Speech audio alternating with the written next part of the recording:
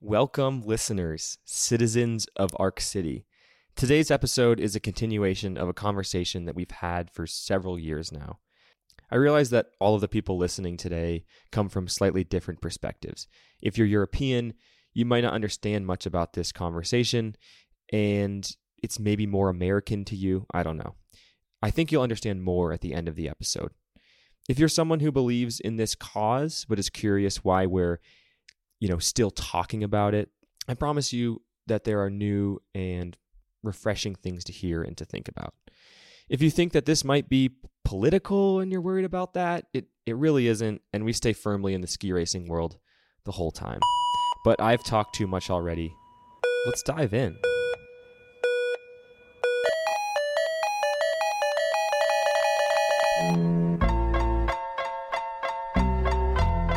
And we are back.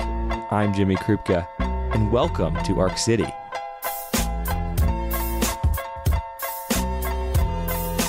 Arc City is presented by Ski Racing Media, and this episode is sponsored by Magic Mind. More on that later. And I'd like to shout out Sync Performance for supporting me this year and giving me a rad suit to race in. Now, before we get started, I'd like to simply tell you to stick around for the history nugget this week. It's about the rapid rise and fall of knee-high ski boots, which is kind of funny. I'll have a short little bulletin at the end also. Now it's time to hear from three young black athletes who were part of a National Brotherhood of Skiers camp back in August at the U.S. Ski Team Center of Excellence in Park City. Everyone just calls it the COE. The ages were between 15 and 21. There were a few alpiners, freestylers, and a mogul skier. The goal of the camp was simply to get these athletes exposed to an elite training regimen in all of the aspects of it. So, without further ado, snowboarder LJ Henriquez, alpine skier Fante Gilbertson, and mogul skier Kennedy Hicks.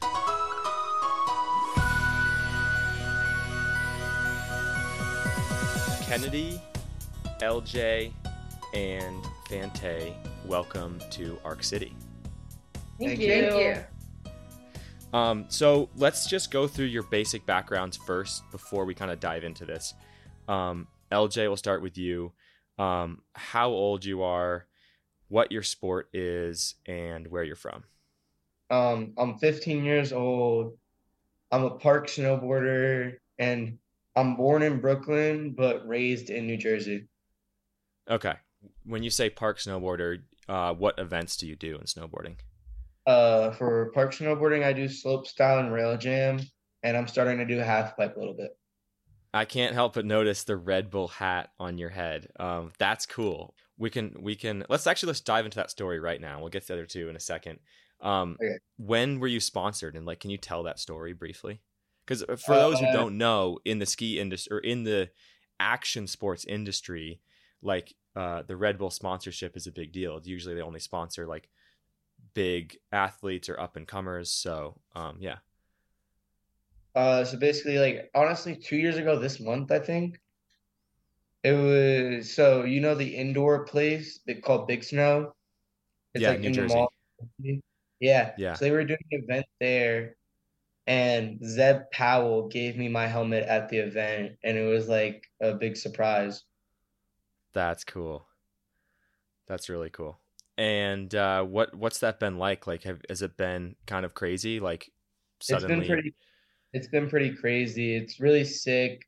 They send you out to a good amount of trips, so it's just all around really fun. Awesome.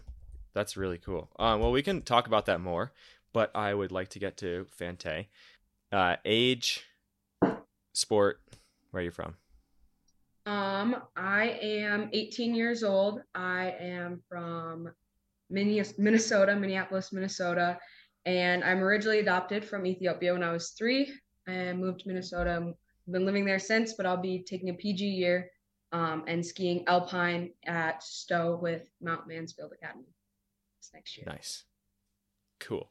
When did you how did you get into skiing? What was your family oh, let's try this? Did someone suggest it to you? Yeah, so my dad actually skied in high school. He raced for high school team and Ski Hut, which is the old Buck Hill ski team. And growing up, I've just always done the sports because I'm such a daddy's girl. And yeah, I just really love skiing. And I got into it probably around, started skiing. My first time I skied was about 3-4 years old. And I did some ski camps throughout the years and then fell in love with racing around 8th grade year and joined Gilboa out of Highland Hills, Minnesota, and been skiing since. Cool. And like, I tell me about what alpine skiing means to you. Like, is it like, oh, this is just fun, or is it kind of provided a higher sense of purpose in your life? So I would say definitely both. Skiing has definitely been like a huge outlet for me. Like throughout the years, like I'm a huge sports person. I've grown up doing all different types of sports, martial arts, softball, lacrosse, golf, any sport you can really think of. And so I just love to be active and I love to be outdoors doing stuff. And really that's kind of what skiing was in the beginning. And then as I started getting more competitive, going to like junior championships and skiing club or going to state with high school skiing, I definitely found like a more competitiveness with it. And I could definitely see myself going long term at a higher level. And that's kind of what I'm doing, taking a PG year, kind of trying to take the next step in my ski career and seeing if it can take me to a professional. Nice. Cool. Okay. And last but not least, Kennedy, age, sport, and where you're from. I'm 16. I'm a mogul skier, and I'm from Maine in Sugarloaf. Oh, cool. My cousins ski up in Maine. Yeah. Love Sugarloaf. It's cold, Very but yeah. But Sugarloaf has produced a couple of mogul skiers over the years. How did you get into the sport, and when did you get into the sport? Well, when I was 7, I joined a ski program, and I got into freestyle a little bit, and I just fell in love with it. Nice. And then do you go to CVA? I do. Okay. And goals are like US ski team, all that? Yeah, definitely. Nice. I want to definitely go to a NORAM and then make my way up to a World Cup. Gotcha. Okay. Well, guys, let's I guess I'll probably explain this in my intro. But I get the reason you guys are here is because you're at where you are. You're at the Center of Excellence, or like in Park City, getting a whole bunch of info from the US ski team. What is it? It's like, run me through the basics. It's like nutrition, workouts. I don't know. It's like they teach us about like the amount of nutrition we should have. So like what portions of like carbohydrates, like protein we should have with our meals. And like we did a psychology lesson today. And that's all I really know. So we've got to do a lot of cool workouts. We've got to work out with Steve Nyman today. We also been eating at the COE, so it's been really cool to see how Steve, their chef, cooks, makes us our meals throughout the day. Done a lot of, we did some force plate testing. We did a skills quest, which kicked our butts a bit. Oh no, they ran you through the skills quest physical testing. Yeah. It was really bad. I mean, it was fun, but it was bad. And did we've got. Did you do the beep test as well? Yes. Yeah, that's what we started with. Not wow. fun. Well, welcome to the COE. Wow. Okay. Not so fun continue. living at sea level and then having to do the beep test at like 11,000 elevation higher than what you're used to. Yes. Yeah, it's no joke. Yeah. And do you guys feel like everything I mean, this is an honest podcast here. Like we tell the truth. I want you guys to speak clearly. Do you feel like it's been helpful? Because sometimes I've gone to camps where I'm like, this stuff we learned was like mind blowing, like really helpful. And sometimes I go, I'm like, I feel like I know this stuff. Where does it fall in that range? With a lot of like weight, like working out and stuff, I've known quite a bit of that stuff, but with nutrition and the psychological stuff, I've learned a lot. Gotcha. What about you, Fante? I would say I kind of agree with Kennedy quite a bit. I'm an athlete that's come off of an injury the last few seasons, And so really getting back into working out and like learning the proper technique and strengthening some of those muscles that need to be fixed and like relearning how to do a lot of these motions was really good. As well as for me, I'm coming into like some of the older age as getting in a higher competitive level as a PG and a U21. So a lot of the like marketing and the social media I really took to sponsorships wise, and kind of being able to start making my own brand for myself and what I kind of stand for and what I want to do with my future. Yes, and I'd actually love to come back to that. Let me just make a note of that because that is really cool. So you're at a National Brotherhood of Skiers camp, and this is just from the website, just for the listeners. The mission of NBS is to identify, develop, and support athletes of color who will win international and Olympic winter sports competitions representing the United States and to increase participation in winter sports. I've talked to Henry before. I actually interviewed him briefly, but I never ended up publishing the podcast. And then I talked to, do you guys know the name Andre Horton? I've heard it. I don't know if I could put a face to the name, but I've definitely heard that around. I should connect you guys. He was the first, I think I'm getting this right. He was the first black skier on the U.S. ski team, alpine skier, skied some Europa Cups, very fast Super G skier and downhill skier. And I interviewed him on another pod back when I worked for Ski Racing Media and I had Ski Racing This Week podcast. I interviewed him. And he talked about the support from NBS, sorry. And he had some incredible stories to tell about the support of NBS, but also the community of NBS. So I guess the floor is yours in terms of, we can actually go individually, but like how much interaction you guys have had with the organization and how much it's helped you guys, I guess, up to this point. Want to start, Kennedy? Yeah. So they have been supporting me for 2 years, and I love being a part of this team. I went to the summit in Colorado, Vail, Colorado last winter, and now I'm here at Park City with them. So okay. Wait, actually, I want to ask about the summit in Colorado because I've heard that's a really cool event. It is, yeah. Like tell me about it. Like there's a ton of skiers there, right? Yeah.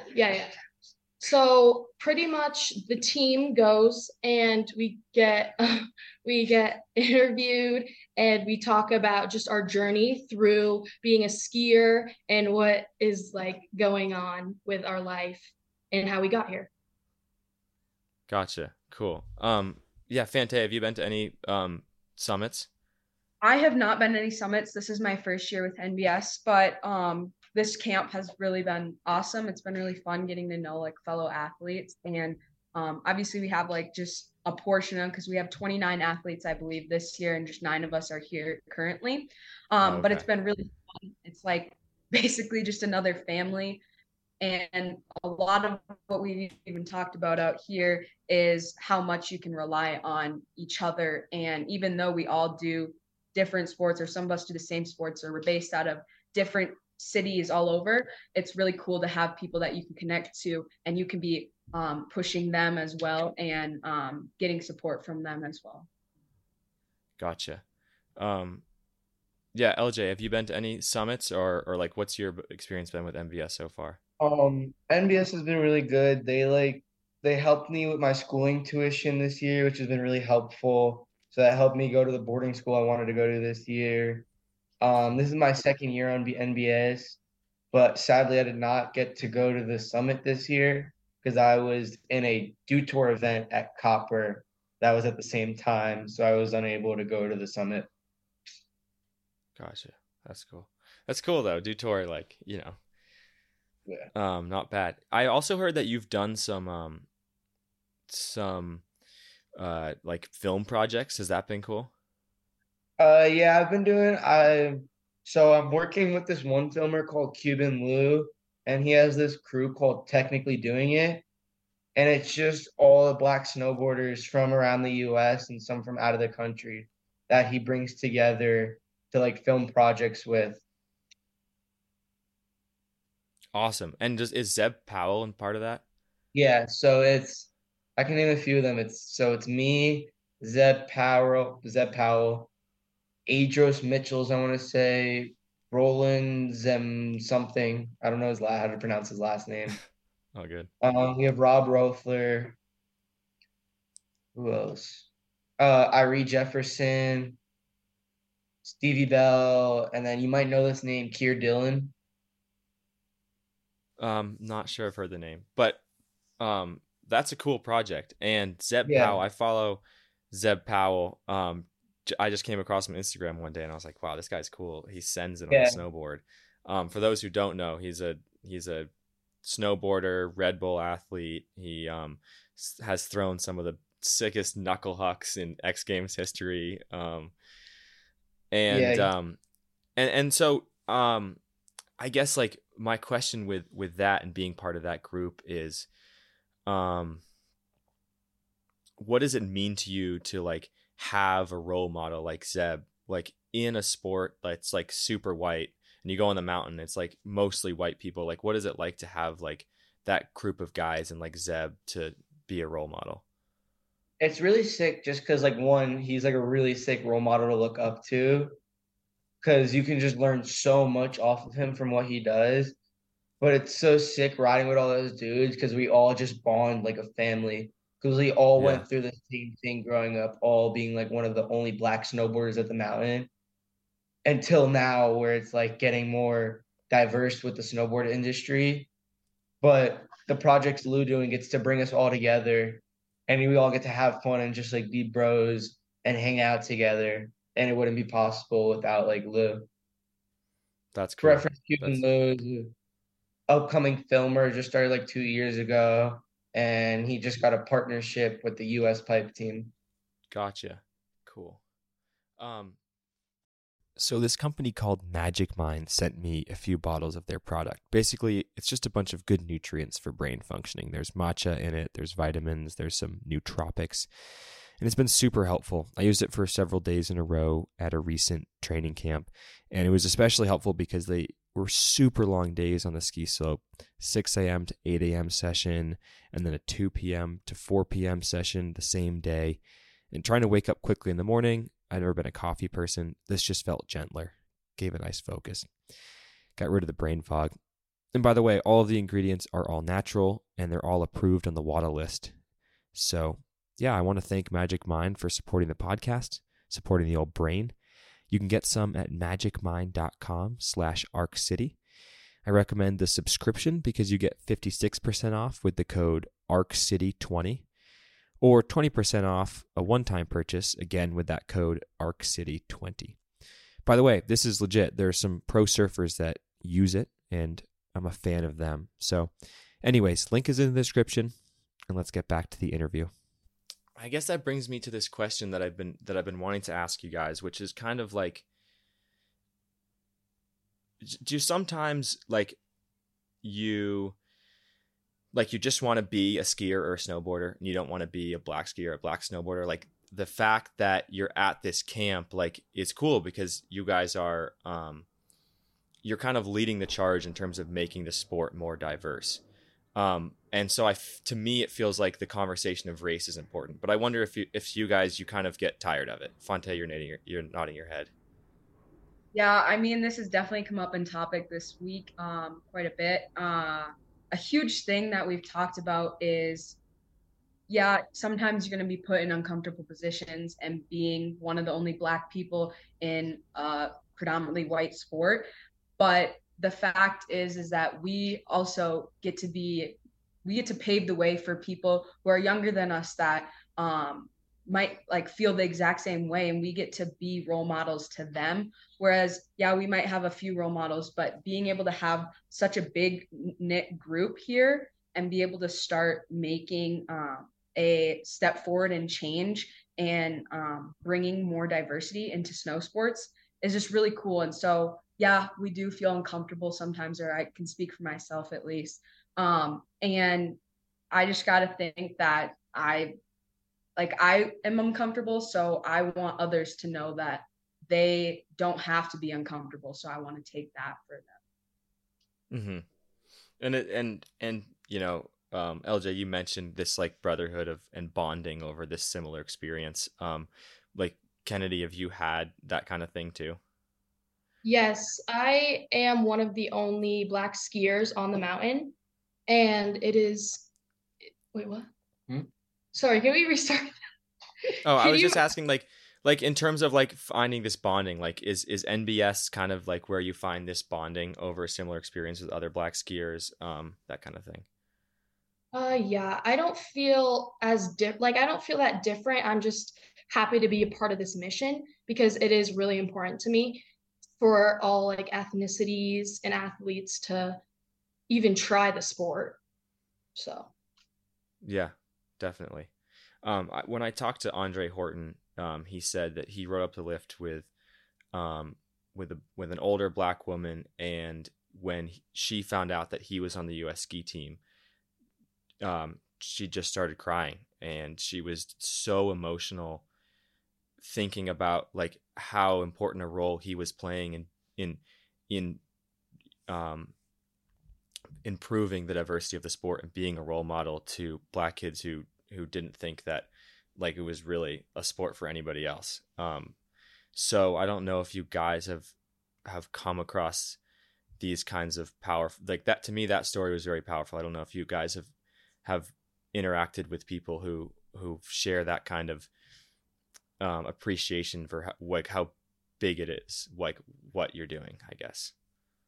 I can speak on that a little bit. I wouldn't say like a random person. Actually, I had ended up talking with Benjamin Alexander, the Jamaican skier who skied in the Olympics last year.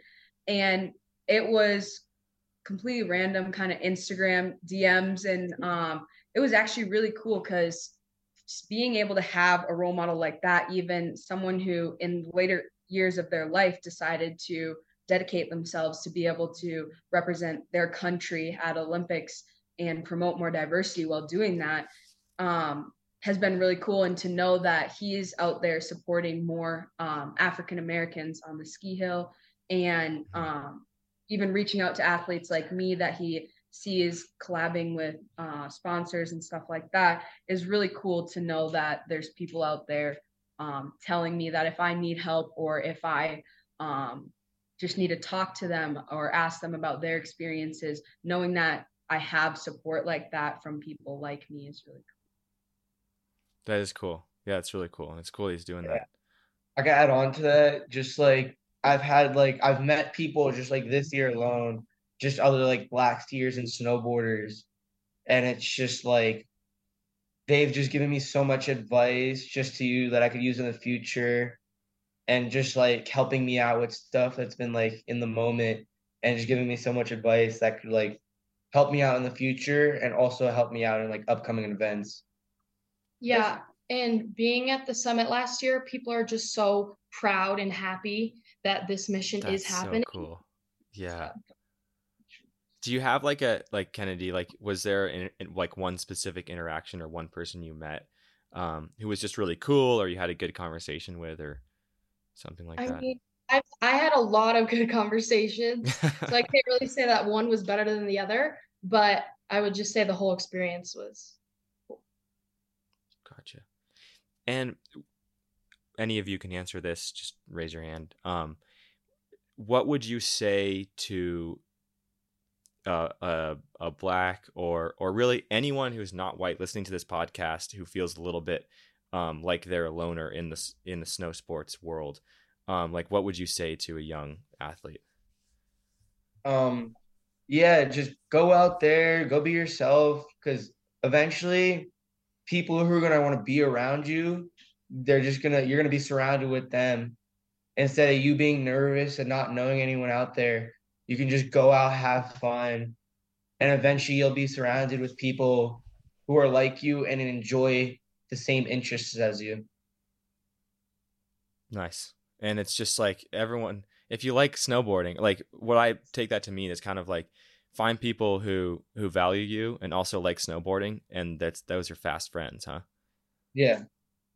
Like, I think that's the beautiful thing about skiing is like two random people can from completely different backgrounds, no matter what, two random people can meet on a chairlift or at a ski lodge or just anywhere in the world. And it's like, you like skiing or whatever, you like snowboarding, you like it. Oh, cool. Let's talk about it. Next thing you know, like it's like such an instant bond. And I think there are so few sports out there like that, but there's something about like going down a mountain or like bearing out the brutal cold or bad conditions or something with other people is like there's something transcendent. I don't know if you guys agree with that.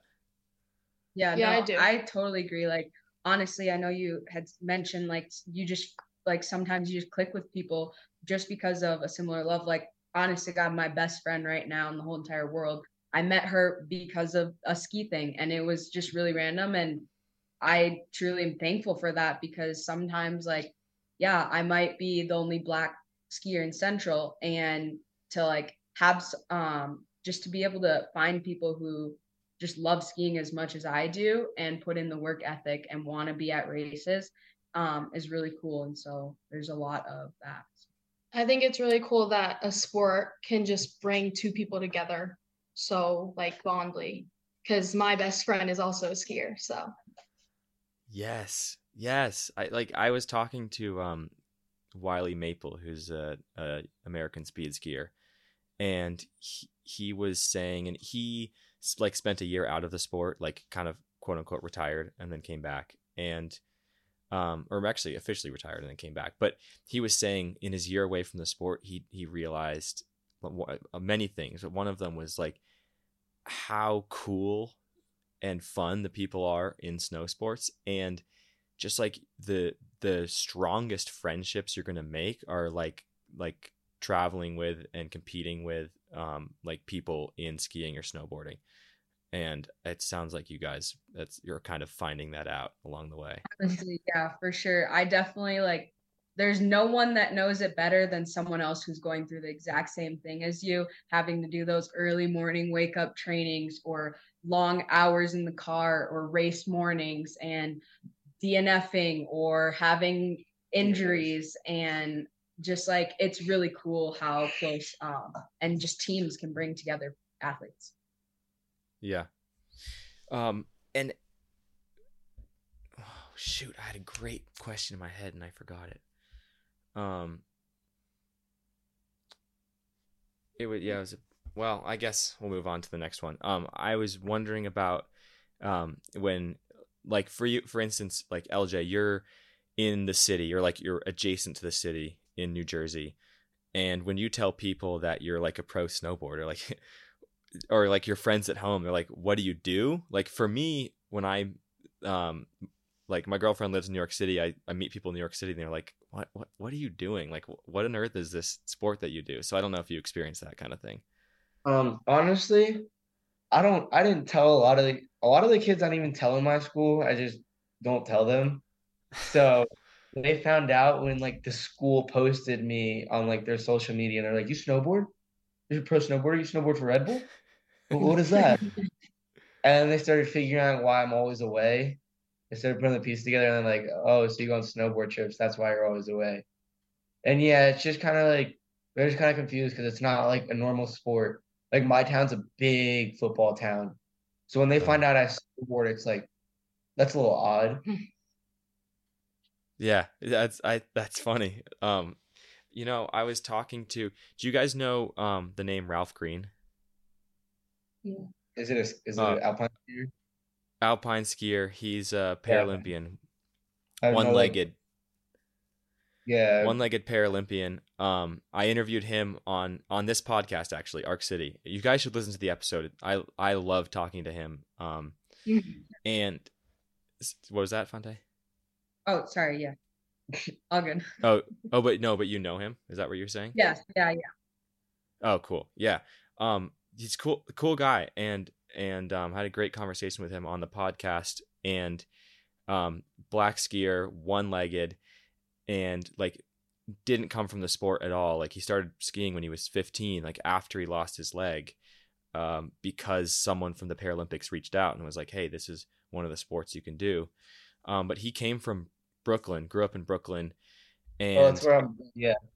Yeah, and so to wrap this back to what you were talking about, LJ, he was saying like one of the kind of barriers to getting more people of color involved in skiing and snowboarding is that he's like, put me, like, I was one of the best one-legged skiers ever. Like, put me on a poster in Brooklyn. Like, put a poster of a black snowboarder somewhere in New Jersey. Oh, Like cool.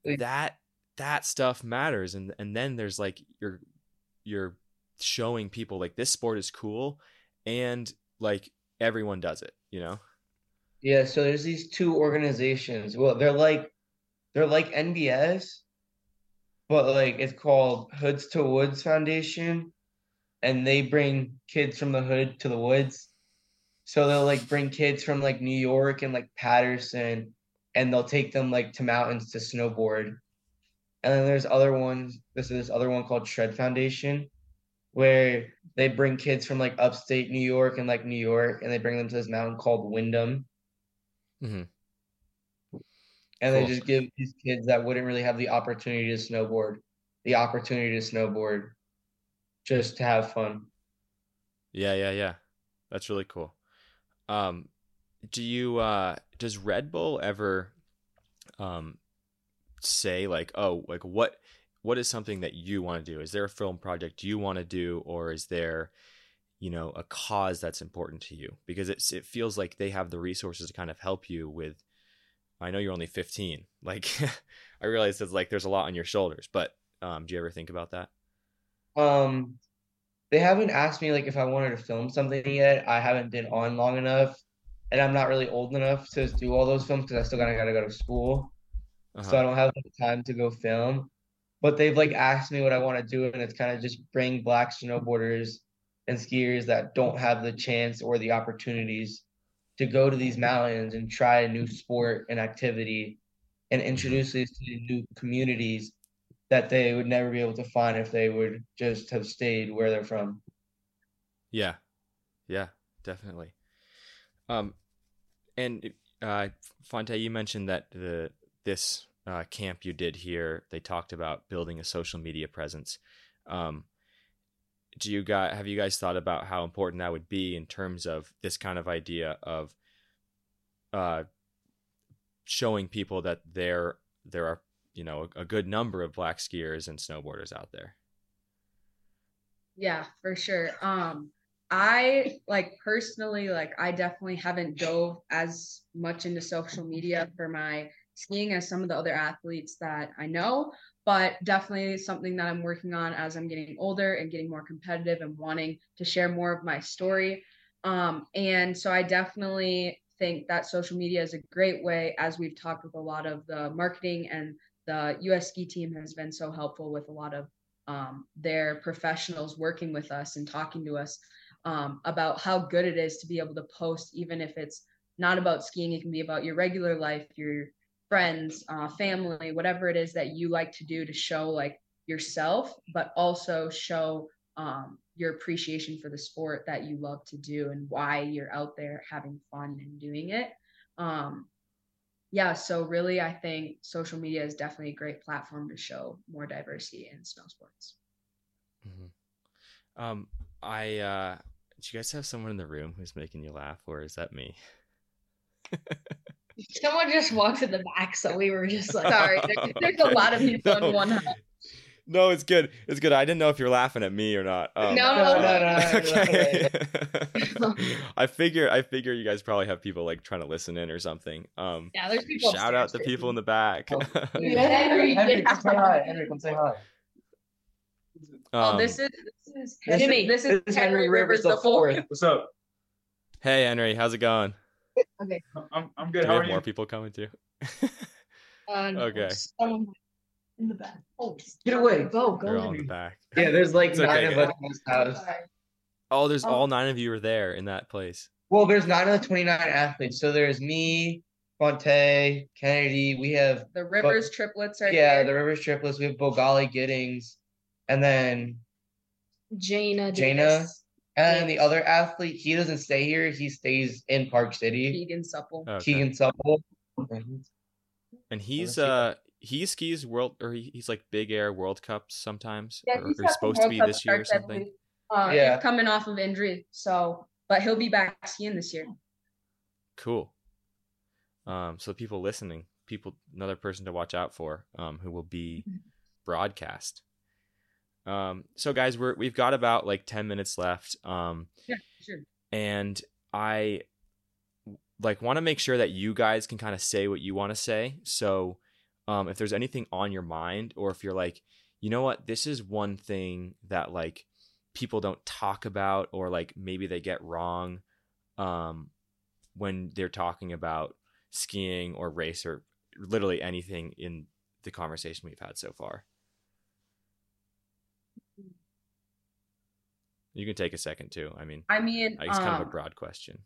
Not exactly what you're kind of going off of, but just another thing is we aren't able to do what we are and be able to pave the way without the support of MBS and like being on this team. And like we have so many sponsors that are so amazing that help us and support our athletes. And to be able to do what we do and be able to bring more diversity into skiing and promote some of these athletes that are going to go World Cup or compete in the Olympics someday. So it's really cool to be a part of this. And I think like people out there that are listening, like just supporting foundations like this is really like a big thing that helps. Gotcha. Yeah, I mean, MBS is supporting us. And that's also, we're a team and we all care about each other a lot. And so the fact that we can also support other Black skiers or people who want to try the sport is very cool.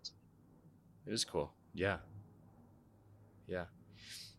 And to the skiing community at large, do you guys, just so people kind of are aware of your experience, like have you guys had any like uncomfortable experience, like beyond uncomfortable, but like a little bit like icky experiences that you wouldn't mind sharing?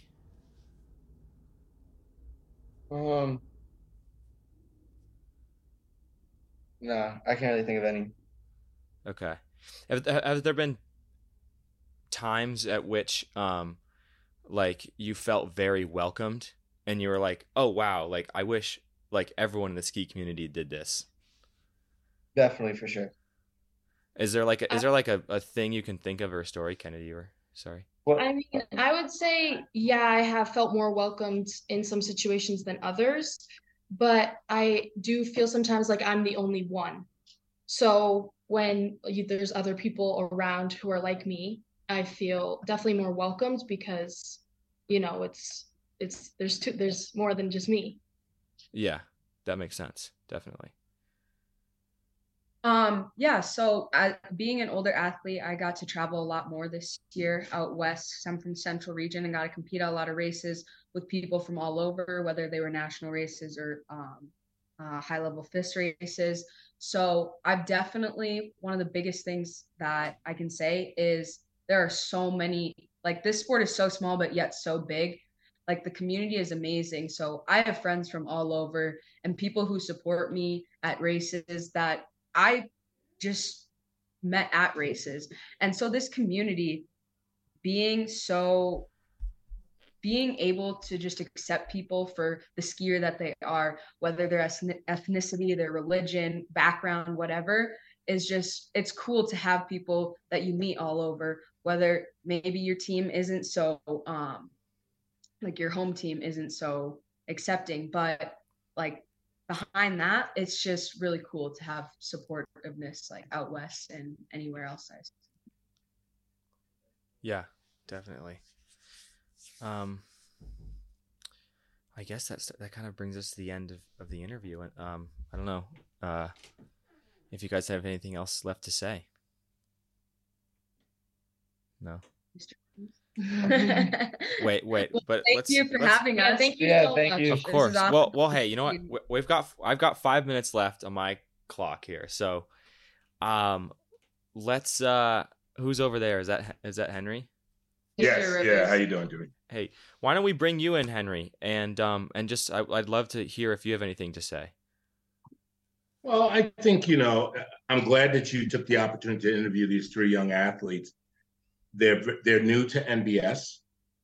I was sitting there cringing a little bit when you asked them about Andre and Ralph, and they really didn't have any knowledge of them.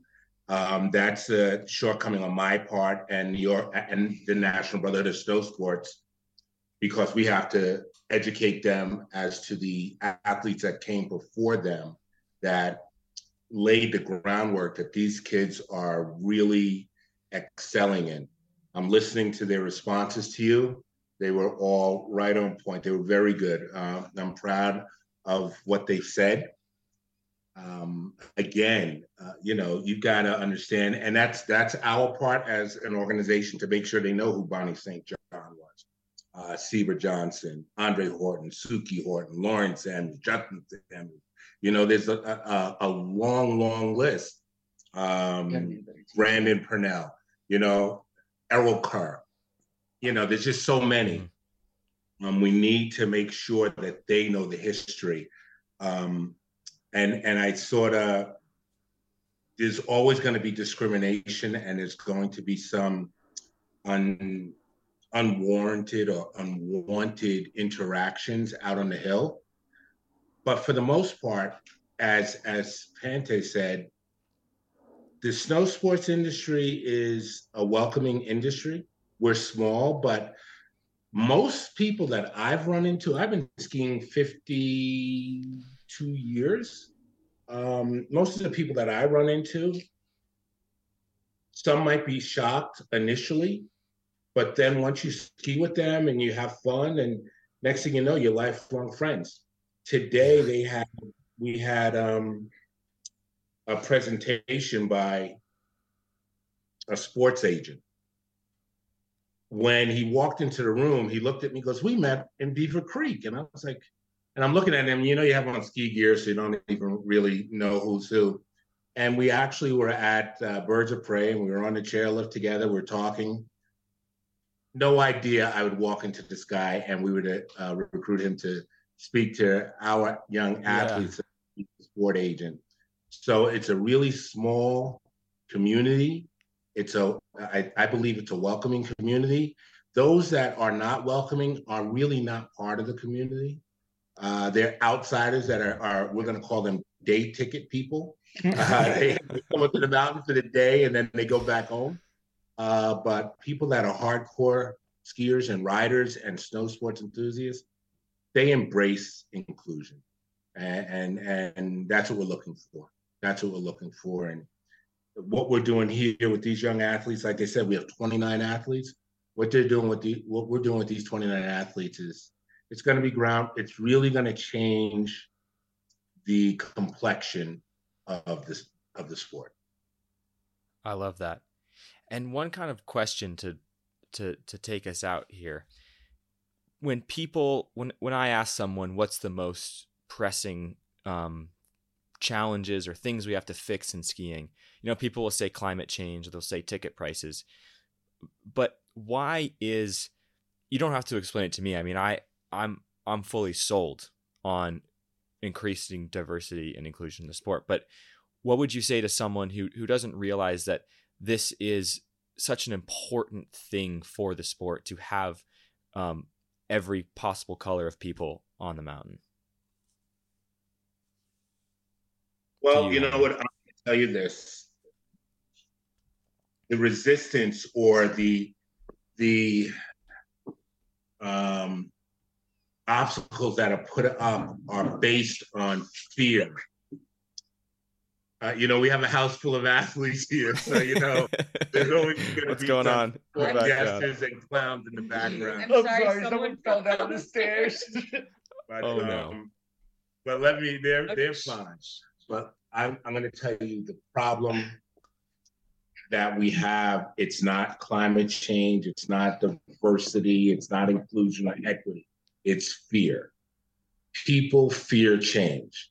People are thinking, Well, if we get a lot of people of color, athletes of color in the mountain, that's going to take away from us. Or if these young athletes become phenoms and superstars, that's going to take away from a white athlete becoming a phenom and a superstar. No, it will not. What it's going to do, it's going to make the United States that much more stronger. All right. What we do with our athletes helps America. It doesn't just help our community, it helps America all over. When we go to Olympic competitions, they're not lifting up the goggles and taking off the helmet to see if that's a Black American or a white American when they hand out that medal. When we come back home with a medal, that's what matters. So what we do, what Black athletes do, what white athletes do, what Asian athletes do, what Hispanic athletes do, we win for America. So what we're doing here, it's all for us. It's not one race, it's all for American race. I love that. Yeah. I think it's been so awesome just being able to be partnered up with the U.S. ski team, especially having us out here. I know Mr. Rivers has worked really hard on getting this opportunity for us, and it's been really amazing. Yeah, it sounds like it. I hope that every U.S. ski team athlete and snowboard athlete listens to this podcast and listens to what you just said, Henry, because that was like, it was, you said it perfectly. So I'm not going to say anything else. Thank you guys very much. I'm going to end the recording, but don't get off just yet. Thank you for visiting Arc City. Yeah, no thank you so much. Thank you.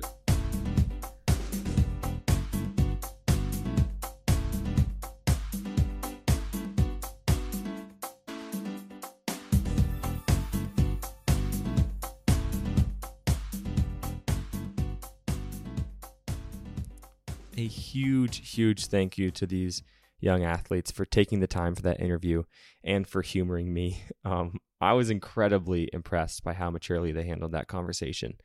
Talking about race isn't easy, and it was a very easy, graceful conversation.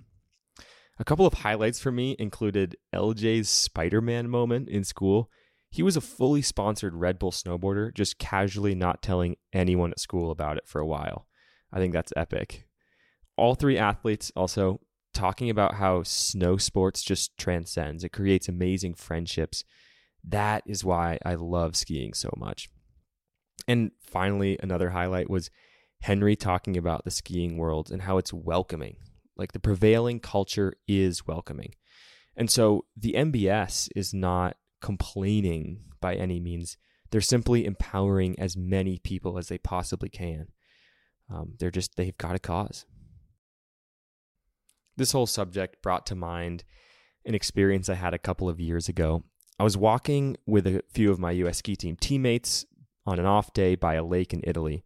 And along the way, I struck up a conversation with an Italian woman in her 20s or something.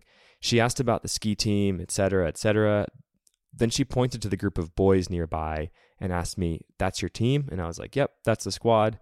And she said, but not him. He's not American, is he? She was pointing at the one guy on our team who's half Asian. Yeah, he's fully American, born and raised, I told her. I had to explain to her Americans could come in every size, shape, color. I thought the experience was just kind of goofy, but it was also very revealing. So when Henry talked about the Olympics and what it means for anyone from the US to win a medal, that story came to mind. In some ways, we've made huge progress, especially in the US. But in other ways, there's still a long ways to go.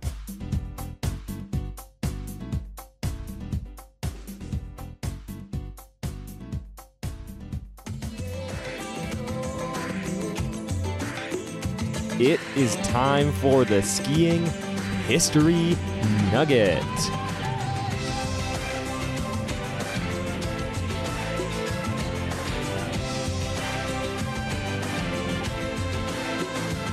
If you skied in the 70s and early 80s, you'll remember that ski boots were weirdly short. Enter Dan Post. He was an engineer who spent his weekends at Jiminy Peak, and he hated the strain that ski boots put on his shins. So he designed a boot that increased the cuff length from 7 inches to 14. By the way, I'm getting this information from an article in the June 2003 issue of Skiing Heritage Journal, written by Seth Mazia. I also referenced a 1980 Sports Illustrated article. Anyways, Dan Post, he got a patent for this tall boot in 1973, and then in 75, he updated the design to include a spring. Like he literally put a piston-style shock absorber on the front of the boot from the toe to the top of the ankle. He got an Austrian shoe manufacturer named Hermann Kastinger to collaborate with him, and then they brought in Porsche to develop the design. The result was, quote-unquote, a sleek black machine. Other companies kind of found out about this tall boot and took notice, and so in 1980, 4 knee-high designs hit the market. The Kastinger Porsche, the Nordica Polaris, the Technica Squadra, and the Dolomite Secret Weapon. I found this great full-page ski magazine ad from 80 or 81 that says in big letters, Stein Eriksen has a secret weapon. So everyone agreed that knee-highs were more comfortable, and they gave you more leverage. People disagreed on exactly how that leverage worked. But anyway, in 1981, Debbie Armstrong, an American speed skier, she had previously broken her leg skiing downhill, and then she raced a few World Cups with the Nordica Polaris on her healing leg, and weirdly enough, a normal Nordica GT on her other leg. But actually, this is fascinating to learn because when I broke my leg, it was horribly painful to ski even after 6 months when it had healed. So I got these custom carbon shin wraps made that went underneath my liners, and they spanned from just above the ankle to just below the knee. And they gave me way more leverage and spread out the pressure, and it made my tender leg much more manageable. And actually, this carbon shin thing has become pretty common amongst broken leggers, but also I've heard that Marco Odermatt, the World Cup phenom winning everything right now, he uses them too, never broke his leg, just likes the leverage they give him. Very interesting. Anyways, after 3 years, no one was making knee-high boots. Like 83 hit, and the industry had cut them out. Some people attribute this to the boots looking stupid. I mean, it was weird for sure. Others said that the ski industry is afraid of innovation. They pointed to how long it took for shape skis to come around. Regardless, knee-high boots did make a lasting impact. From the early 80s onward, boot manufacturers settled on a boot height that we now use today that's a little taller. If you want to see what these look like, just fire off a Google search. Definitely worth it. By the way, I'm absolutely fascinated by these. So if anyone out there has a pair lying in the garage or even just knows someone who has a pair, please contact me. I want to try them. I've got a quick bulletin for you guys before we bring in the old Earth, Wind, and Fire. First off, Forrest Carey, legendary former U.S. ski team coach, is trying to put a rope tow in Round Valley in Park City. The idea is to create a cheap and easy access to learning to ski and learning to ski race. If you've listened to more than 20 seconds of this podcast, you know I like easy and cheap access to skiing. So, if you want to help Forrest battle the naysayers and make this thing happen, hit him up or ask me for his contact. Or message me and tell me why it's a stupid idea. Second bulletin, go to propheski.com. That's Prophe ski.com if you want to partake in fantasy ski racing this season or a prediction challenge. A buddy of mine, Tristan Lane, started this website, and it seems to be a fun way to stay engaged with the World Cup season. And our third and final bulletin. You can find Arc City merchandise at arccity.org or jimmykrupka.com. Either one will get you there. The long sleeve shirts and sweatshirts are especially comfortable. All proceeds go towards funding my race season, and 5% goes to the Share Winter Foundation. By the way, the stickers are kind of expensive, I know. I mean, everything's a little expensive just because it's such a small scale. But if you see me on the mountain, stickers are 100% free. Just a little pro tip there. And that will bring us nicely across the finish line today. I hope some part of this podcast made you think or was interesting, or at the very least made your drive or your walk or your workout go by a little faster. So until next time, Don't forget to tell your friends about Arc City, pray for snow, and dream about carving curvatures. I'm Jimmy Krupka, and thank you for visiting Arc City.